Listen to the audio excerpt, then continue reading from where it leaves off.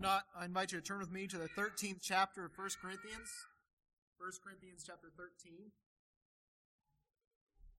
Now, as you hear of 1 Corinthians chapter 13, many of you immediately know what that chapter has for its subject. It is the love chapter. You hear it read a lot at weddings, and it's remarked on a lot in different premarital counseling and those sorts of things. And we'll get to that in just a moment. I had a scripture hit me in a way that it hadn't before not too long ago.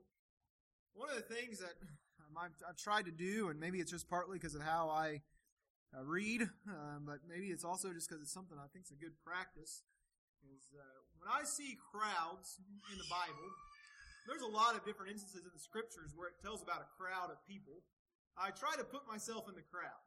Try to put myself amongst that big group of people and what that must have been like in that context that they were seeing. Obviously, we see that in the life of Jesus a lot, and we see the perspective of the disciples, and we see the perspective of Christ as He would look upon the multitudes, or as they would see the crowds. But as I think about what that must have been like to be a part of the crowd, it kind of sparks a different perspective. So I was thinking about and studying in the account of the woman with the issue of blood. And we know that story well. You'll find it over in the 8th chapter of the book of Luke, as well as in some of the other Gospels. But as we think about that, one thing that it notes about that account, or what was going on with Jesus, is he was going because Jairus had asked that he would come to heal his daughter. And he's making his way there, and as he's making his way there, Scripture tells us that there was a multitude that thronged him. There's a big crowd of people that was pressing against him. And as I thought about what that must have been like to be in that crowd, number one, it makes me really uncomfortable. I don't like crowds in that sense, and I normally try to find the path of least resistance, so I'd have been looking for how I could get out of that crowd, most likely. But as I thought about that, and then this woman, humbled by her situation, humbled by her illness. She had this issue of blood that she'd had for 12 years. Doctors couldn't figure out how to cure it. They couldn't figure out how to give her relief from this issue. But she saw one that she believed could help her. And she was in a situation where there was this big throng of people that were preventing her from getting to him. And so I can just imagine what it must have been like for her to try to get into a situation, and it seems like she had to go low to try to get through the throng of people low enough and to get close enough that she could reach out and touch Jesus. And all she touched, Scripture tells us, was the border of his garment. We call that a hem sometimes. I don't know altogether if that's the right way to put it or not. The Scripture tells us that she reached out to touch the border of his garment. Now, as I put myself in that throng of people, and I thought about what this woman must have been doing, and what I must have been thinking if I was in that crowd that day, as I've been thinking, sheesh, what is this woman's problem? What is she doing? That she's on her hands and knees trying to squeeze through all these people to reach out to touch him. I'd have been critical of her. What is she doing? She's making herself look foolish. I bet you'd have thought the same things if you were in that crowd that day. We don't have the benefit of hindsight where we can look back and see her faith and see her belief that if she could just somehow touch this man that had proclaimed himself to be the Son of God, if she could just reach out and touch him, that he had the power to heal her. We have the hindsight to look back and know that to be the case. But in the moment, those people didn't. My, what they must have thought about her. We find this same exact attitude that people had in other accounts of Christ. There was one time that Jesus healed a man who'd been blind since birth. Had been blind since birth, and he was made to see. But Jesus healed him on the Sabbath and stirred up all sorts of controversy, such that people came to this man that they had known had been blind since he was born, and they came to him, and they weren't interested about the fact that he could see. They wanted to know about this man that had broke the Sabbath. And you see the account of this man. He was looking at them basically to say, why are you worried about this? Do you not understand that I was blind and now I can see? I don't know if this man was a sinner or not.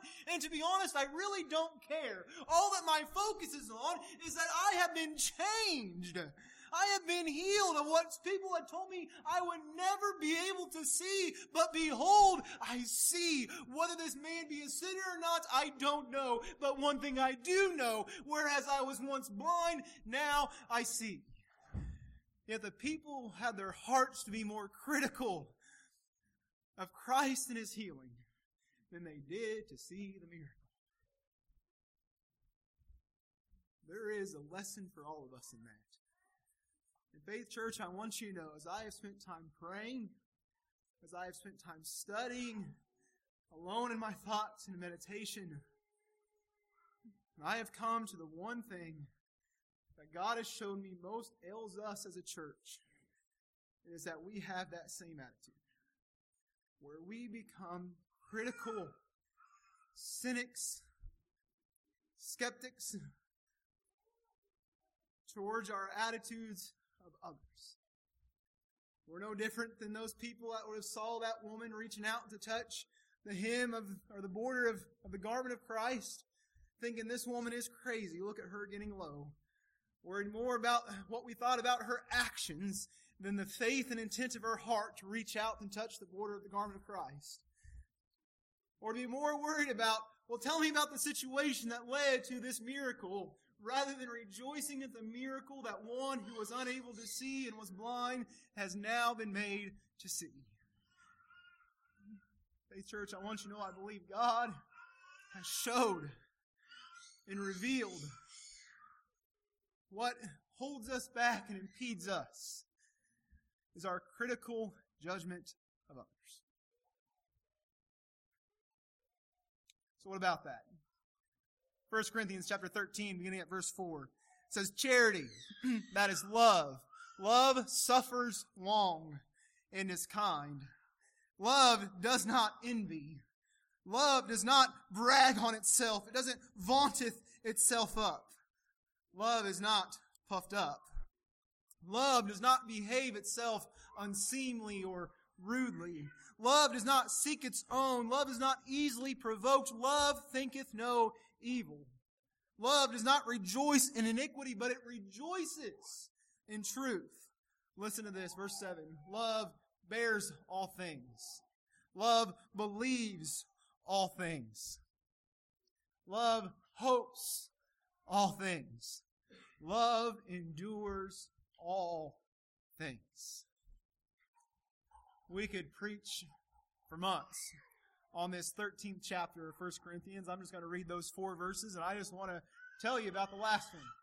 Specifically the first 2 stanzas, the first 2 segments, or first 2 portions of that last verse, where it says that love bears all things and that love believes all things. I want to talk to you about the benefit of the doubt. You know what benefit of the doubt is? What it means, where it came from? The idea of it dates back to the late 1700s. It was introduced in Ireland. And it's actually where we have the roots of our system, where if somebody's going to be determined that they are guilty of a crime, they have to be proven guilty beyond a reasonable doubt. They are given the benefit of the doubt. That if you are charged as being led to believe that you have committed some crime, that you are given the benefit of the doubt, that if there is some doubt that you may not have done this thing, you cannot be proven guilty. You're given the benefit of the doubt. We, as God's people, have an expectation based upon the qualities of love, the character of love, that we would give the benefit of the doubt to others. That's what it means when it says that love believes all things. That love bears all things. It carries with it the weight of an expectation that we are going to pass judgment on something, that we are going to believe it based upon what we hear, that we're going to bear it based upon what we learn about the situation. We may be proven wrong later, but love, the expectation of love, carries with it the idea that we are going to extend the benefit of the doubt. We are challenged by this. We are challenged with extending the benefit of the doubt to others. Meanwhile, we expect and desire that we would receive the benefit of the doubt ourselves when others look upon us. My hope, my desire is that when somebody has a problem with something they've heard about of me or has a problem or thinks something ill of me about what I've done, they give me the benefit of the doubt about my intent. You know, I question what Derek did in that situation, but you know what? I believe his heart was in the right place. That's my hope that people would have about me. That they'd give me the benefit of the doubt concerning how I had to weigh something or determine something or decide to act on something or to not act on something. That we would provide the benefit of the doubt. Love believes all things. When we are faced with situations and problems in life that we hear about or that we learn about others, at our best, what we're equipped to judge them by is surface level, isn't it? All we know is what we know on the surface about something. At our best, we can try to understand somebody at an individual level. And in fact, this is why there's so many personality tests. You ever wondered about that? There's all sorts of personality tests that you can go out and take online or wherever else. My workplace, they have given out these personality tests to us, and they believe that it's going to help us work better together and those sorts of things. And you hear about somebody being a type A personality. It's interesting. I never hear of anybody else being anything but a type A personality, but you hear about people being a type A personality. I was thinking about that. You know what I decided? What our personalities, our personality test ought to be? It's that I am a C. Remember that song? I am a C. I am a CH. I am a CHRISTIAN. Our personalities are supposed to take on the mind and the personality that is in Christ Jesus. And so that's what we should be looking for and looking at, is how we can pursue after the character of Jesus. And as we extend towards that, and as we pursue that end, what takes place in us is that we're moving beyond this superficial, surface level love that we try to apply to one another. And instead, as we try to grasp the love that God has for us, we begin to bear and to believe all things as the expectation of love would provide to us.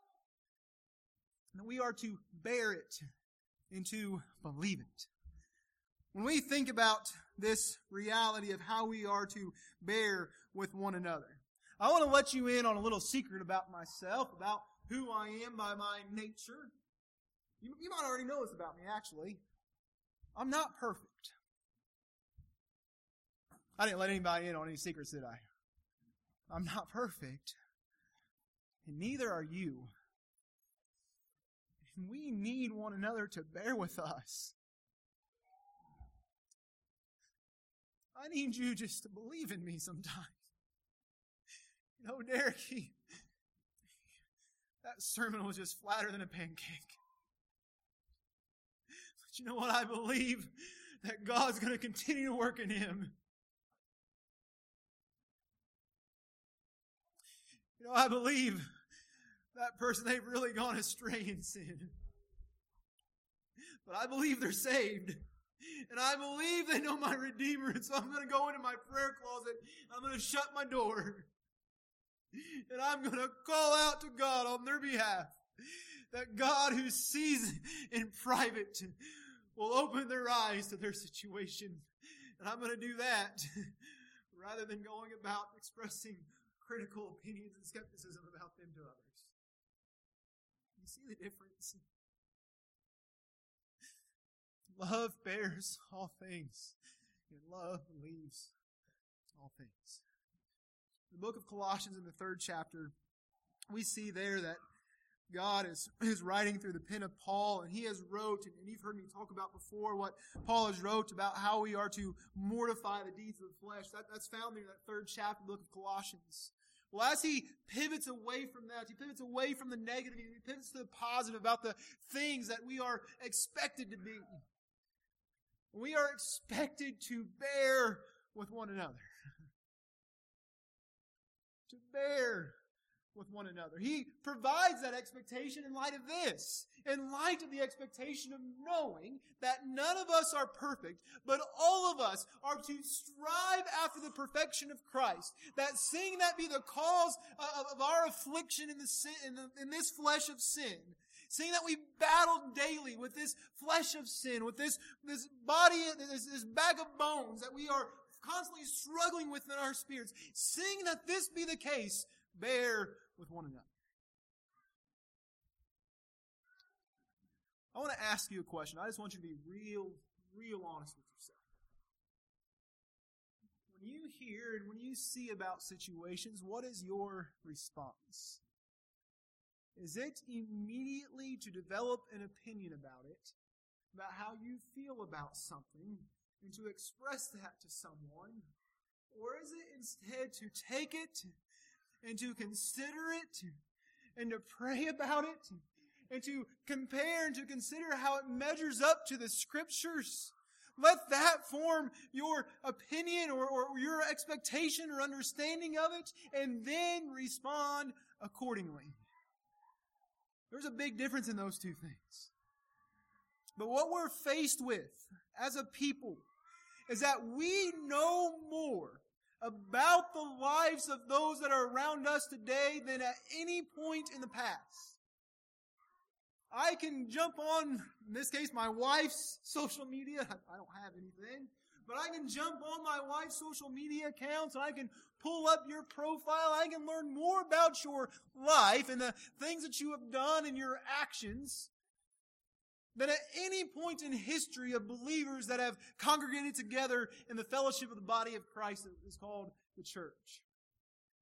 Yet, while we know more about the lives of those that are around us, we have less of an understanding and a bond that has a depth to it than we ever have before. We know more about each other, but we have less understanding about each other than we ever have.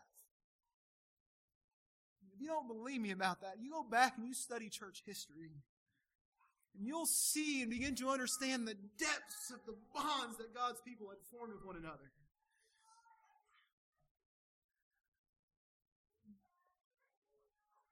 There are some of you that I am and have been for a long time very close with, to the point that we can just about fill in each other's sentences when we get ready to say something or have a thought. But it's because we know more than just about what the other person's involved with in their day-to-day, because we have access to it. But instead, it's because we've had deep, meaningful conversations that cuts to the elements and the understanding that lies within us, that is what is able to allow us to develop a belief in the other person. You ever heard that idea that you know what makes somebody tick? You know where that comes from? What makes a clock tick? Well, if you have an old clock and you can kind of tear into it, you're going to find all these gears and how all those things work together for that clock to keep time. And it's what's inside of that keeps it and makes it tick. There is that which is in all of us that makes us tick. Those things that my wife knows about me, that she knows, that's just something that's going to push Derek's buttons. She knows that when we're trying to get out the door, I just need to go get in the car. She'll figure out the rest. And I know there's things about her that if I put that plate in the sink instead of rinsing it off and putting it in the dishwasher, I'm starting a world war. I know what makes her tick, and she knows what makes me tick. And because of that, we're able to have a deep understanding of each other so that when something happens and I can be able to get down to the depth of the reality, what caused her to react a certain way or to think the way that she has or to have the attitude about something that she has. And then it's probably the same way in the closest relationships that you share, whether that's with your spouse or whether that's with your family members or whomever it might be. You believe in your spouse. You believe in your children. You believe in your closest family members. We are the family of God. Love believes all things. I was reminded of something yesterday. I went back and I listened to one of the sermons from Old Union this year. Brother Jerry Reynolds was preaching, and he was preaching about the subject of basically prophecy, but he talked about a lot of different things in that lesson. But as he was talking about that, he was giving the example of when Christ took Peter and James and John, and he went up to be transfigured before them. And how he was transfigured and revealed in his glory, and how there came and spoke with him was Moses and Elijah. And Brother Reynolds made this point. He said, don't you think that Peter, James, and John, when they descended off that mountain that day, that they were led to have a refined belief and a newfound belief and confidence that what Moses had said in the Old Testament was true? Why? Because they had just saw Moses face to face. If you have been saved by God's grace, my expectation for you is that you must believe the Scriptures. You are a witness for Christ. You've not seen Him face to face, but you've seen Him spiritually and inwardly. And so you must be someone that reasons that this book is true. And if you reason that this book is true, when you think about those things, it is not that it's somehow then just a book of recommendations. Why do I say all that? Because I'm getting to this point. I want to read this scripture to you. 1 Peter chapter 3, I'm going to read the first 12 verses, reading from the NASB.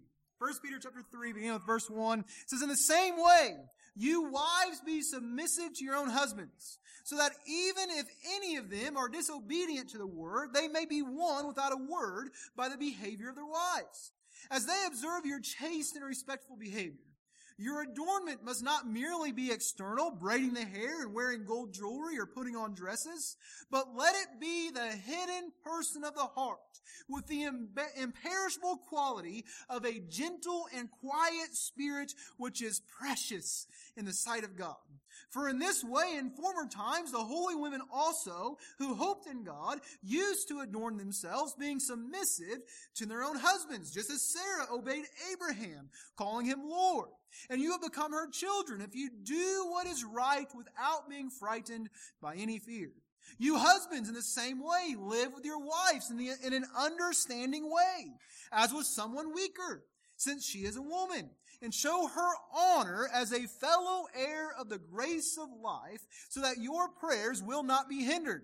Listen to what he gets to. To sum up, all of you be harmonious, sympathetic, brotherly, kind-hearted, what the King James Version translates as pitiful, and humble in spirit, not returning evil for evil or insult for insult, but giving a blessing instead. For you were called for the very purpose that you might inherit a blessing.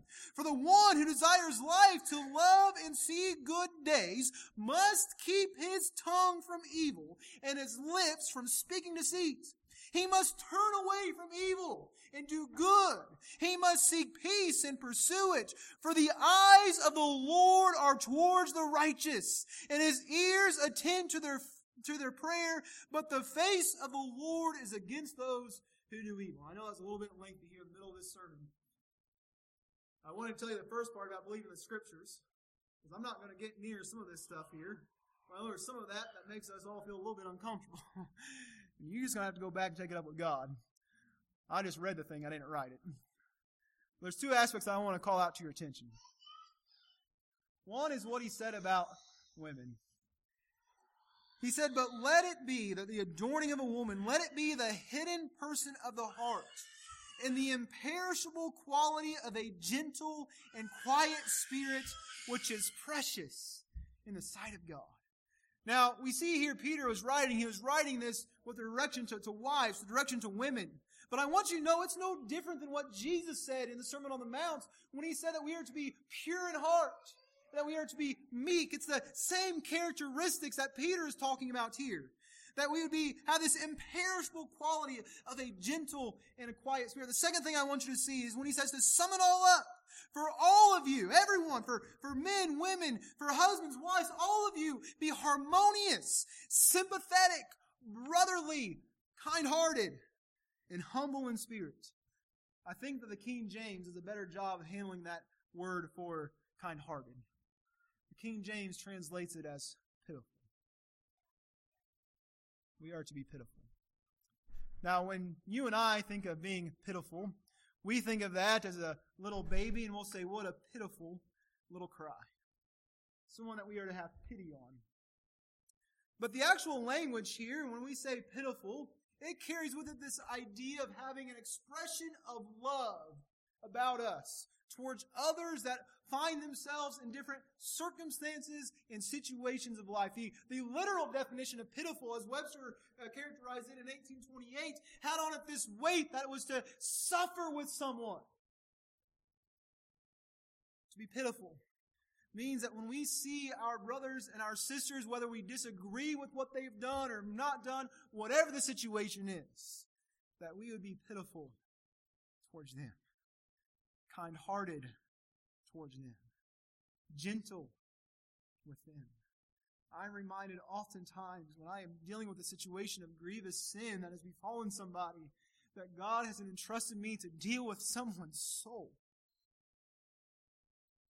That's altogether different.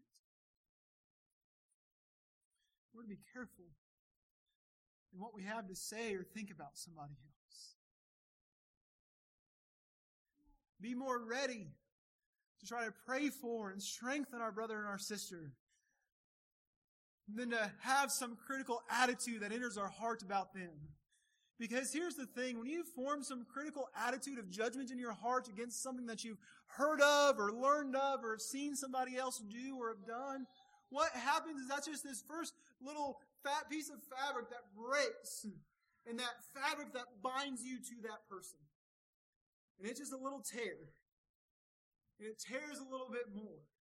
And it can tear a little bit further. It tears a little bit further. And before you know it, that which once may have been a strong bond of brotherly or sisterly love finds itself to be separated altogether. What I'm trying to tell you is that a critical attitude in your heart does not foster a heart of love. Yet we are called to love. Love bears all things. Love believes all things. Got two more things I want to close. One is this. There are some, I believe 14, if I counted right, times in the Scripture, and some of these might be a reference in the same account, but 14 times in the Scriptures where we read about Jesus having compassion towards a person or towards a group of people. He was coming into Jerusalem there just about a week before he'd be resurrected, just a few days before his crucifixion. He was coming into Jerusalem. And we hear about the pomp and the circumstance that he entered in on. That's why we have Palm Sunday, where they put those branches on the ground, and he came in riding on the back of a donkey, and we see him coming into Jerusalem. There's another place in Scripture where it tells us that he wept over the city. At one point, it says that Jesus saw the multitudes that were around him and that they were like sheep that were without a shepherd. And the Scripture tells us that Jesus was moved how? Moved in compassion towards them. If your first response to something, to someone, is to have a critical attitude or idea in your heart towards them, you are not showing the compassion that Christ did. I want to say that again.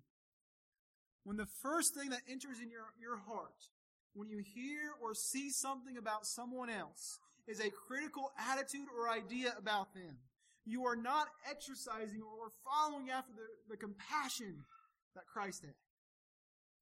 What do you think? Well, this is an example I also understand. What do you think when you pass somebody who's a homeless beggar on the side of the street? I know what goes through a lot of our hearts. Well, that's probably one of those where they pick them up and they go and drop them off at different places. They don't really need my help. They're probably going to use it for the wrong things. Well, I can't trust them. He's out here every day. On and on, all these reasons why we won't dig out a measly 2 quarters out of our pocket to hand to somebody. We have a critical attitude in our hearts when we see somebody begging too many times, don't we? I'm talking about you. I'm talking about me. I do it. I'm coming up to this stoplight, and here's this guy panhandling. It's going to be uncomfortable. I'm going to struggle not to make eye contact. But I know that if I do, my heart's going to break.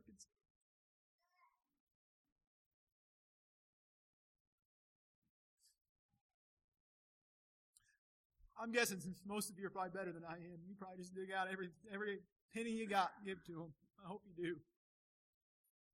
But I think the reality is, because I've spent some time with you in those situations, that you end up with a critical attitude in your hearts like a lot of people do. And we're faced with it on every side. Yet Jesus looked out at a multitude that were like sheep without a shepherd, and he was moved with compassion in his heart. Oh, that we would be more like Jesus. And if we're ever going to be more like Jesus to the world, it's going to start by being more like Jesus here. And if we're too busy adopting a critical attitude and opinion about others in the church, how are we ever going to be free from that to the community around us? Church, I mean it when I'm telling you this thing has grieved me. I'm not preaching these things from a heart that finds these things to be trivial, but I believe this to be impacting us in a big way.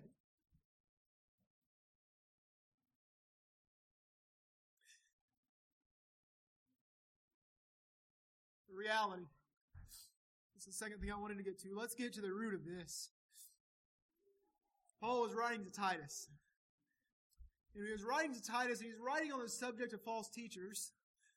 But in that subject, when he was writing upon false teachers, he got down to the crux of the matter of what the issue was with false teachers, which I think is the same issue here with this. Is that ultimately the reason why we have these critical attitudes, it reflects a heart problem. The same way any of our inadequacies in the flesh ultimately relate back to, it's a heart problem. And what he came around to was this, when Paul was writing there to Timothy, he said, unto the pure, all things are pure. I love that. When I have a pure conscience before God, you can walk into my house and demand everything, and I will think of that as pure, as though somehow I might be able to help somebody. This thief must have a big need. Sit down and talk to me about it. How can I help you? Because you're here, you want more than my television.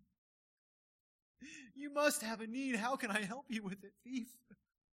To the pure, all things are pure. I think Paul is probably actually writing with in mind what he had wrote in different places, like he wrote to the Corinthians about the subject of meat, about how we have a free conscience with regard to meat, but if somebody else doesn't, we won't eat meat for not our conscience sake, but for the sake of my brother or for my sister. But I think the same characteristics applies even in that vein. That to the pure, all things are pure. Listen to me, if you spend a lot of time in prayer and with the Lord, no matter what you see other people doing, you're going to be free from that critical attitude that you would immediately adopt. Instead, you'll bow your heart in prayer and say, God, I wonder what's going on in that person's life. I'm going to call them up and talk to them. Say, what's going on? You know, I see this going on about you. I'm worried. Can I help you somehow? Instead, man, I can't believe they did that. Makes me lose a lot of respect for that person, and we just move on, don't we?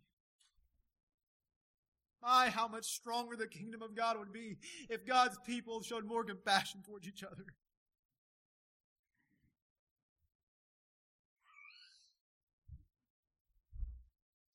What prevents this?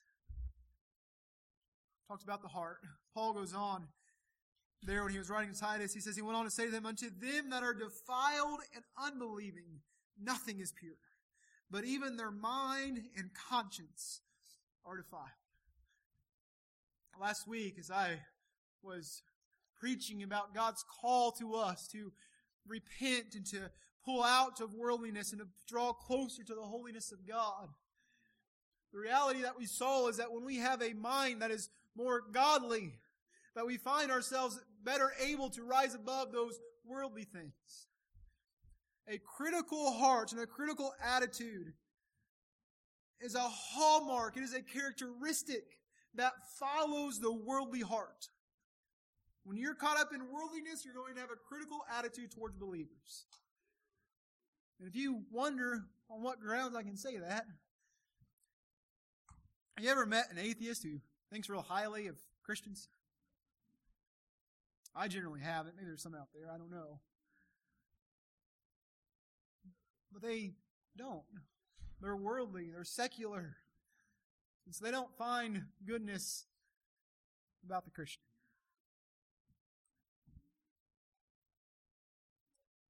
So what prevents this ultimately is a heart issue. I'm calling you that you would spend more time with the Lord as He would help you escape this critical attitude. But what's the other reason? The other reason is that we are resigned to having critical attitudes because we believe there are things that prevent us from going to others to develop a deep understanding about them. That if I go to them with this, they are going to be very sensitive in how they receive it. They're going to be defensive. They're going to just receive it from the wrong heart, the wrong understanding. And so I'm not going to go to them at all. It seems like every time that I go to this person, there's something about them that just prevents them from letting me in and from relating to me what's going on in their lives and what their circumstance is. You see, there's a ditch on both sides. There's the ditch in which we adopt this hypercritical attitude where we remove ourselves from the expectation of love, that love bears all things and love believes all things. The ditch on the other side is that person that would otherwise have somebody else develop a critical attitude or thought towards them or opinion towards them, when that person tries to make it over that ditch and come to them, they're in this other ditch where they are hypersensitive to receiving it. The reality is both need to find themselves out of the ditch and back on the narrow way of following after Christ. Because what did Christ say? So that if any of you have an offense before someone else, go to them. Go to them in private. You ain't got to make a big deal about it to anybody. Don't even bother telling anyone. Go to them. Derek, somebody just did this to me. Go to them. Don't say another word to me. You go to them. Go to them. But he also said this. He says, if any man has aught against someone else, to forgive them. You know what that word ought means? I think sometimes we think that it must be, because we connect it with these other passages of Scriptures, that it must be an offense, or that there's some wrongdoing that was done. What the word ought means is anything. If anyone has anything against somebody else, you know what our expectation is of the Lord? That we would forgive them. That we would forgive them. Here's to sum it all up, as Peter did. I'm convinced that we have an ailment as a church in which we have fostered for too long a critical attitude and a critical opinion about the things that go on with others. We need to repent of that.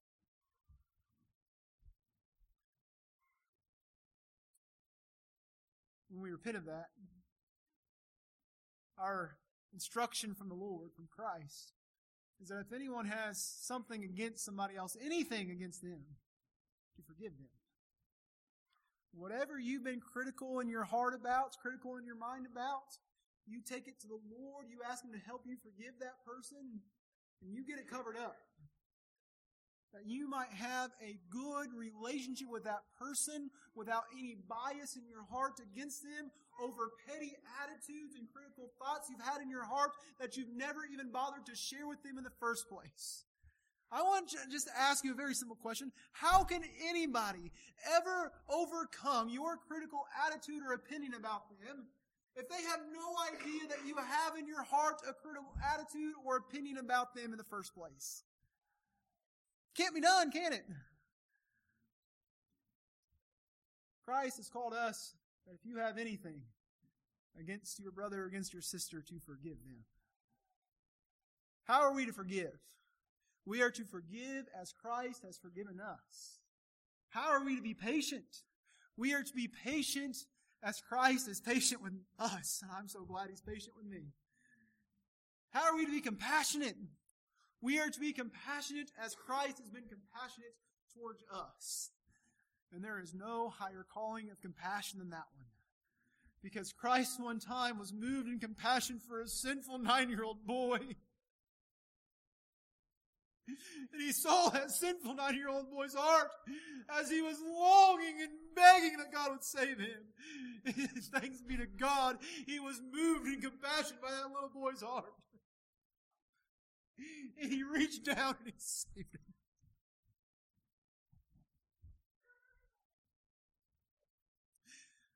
as we will repent of our critical attitudes,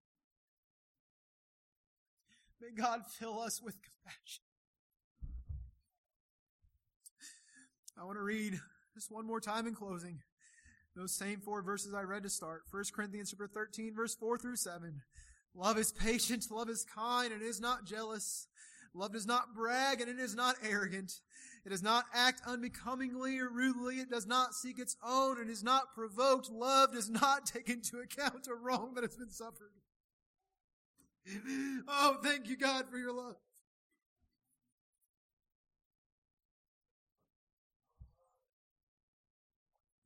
Love does not rejoice in unrighteousness, but rejoices with the truth. Love bears all things. Love believes all things. Love hopes all things. And it endures all things. I guess, church, what I'm calling us to is a renewed and deep love for one another. May God help us.